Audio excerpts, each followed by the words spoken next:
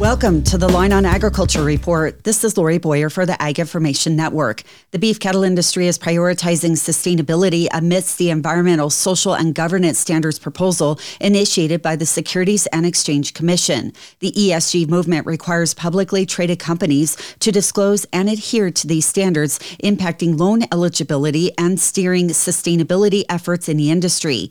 RCAF United Stockgrowers of America CEO Bill Bullard explains how this proposal would impact the cattle industry. This is closely tied to the Global Roundtable for Sustainable Beef that was attempting to impose standards on cattle producers, requiring them to report their animal husbandry and grazing practices. And of course, once the reports are made, then those activities can be measured by some entity like the Global Roundtable for Sustainable Beef. And once measured, then the producers can begin to be regulated. Bullard's take on what he expects the means of measuring will be. The key to all of this is a mandatory radio frequency identification program in which all of the cattle owned by a cattle producer be required to be registered in a database and have an electronic ear tag. And that's the means of measuring. And once those means are achieved, we believe that cattle producers will very quickly lose their independence and freedom. Which Bullard says means more government control of the cattle industry and more regulations that producers will have to adhere to.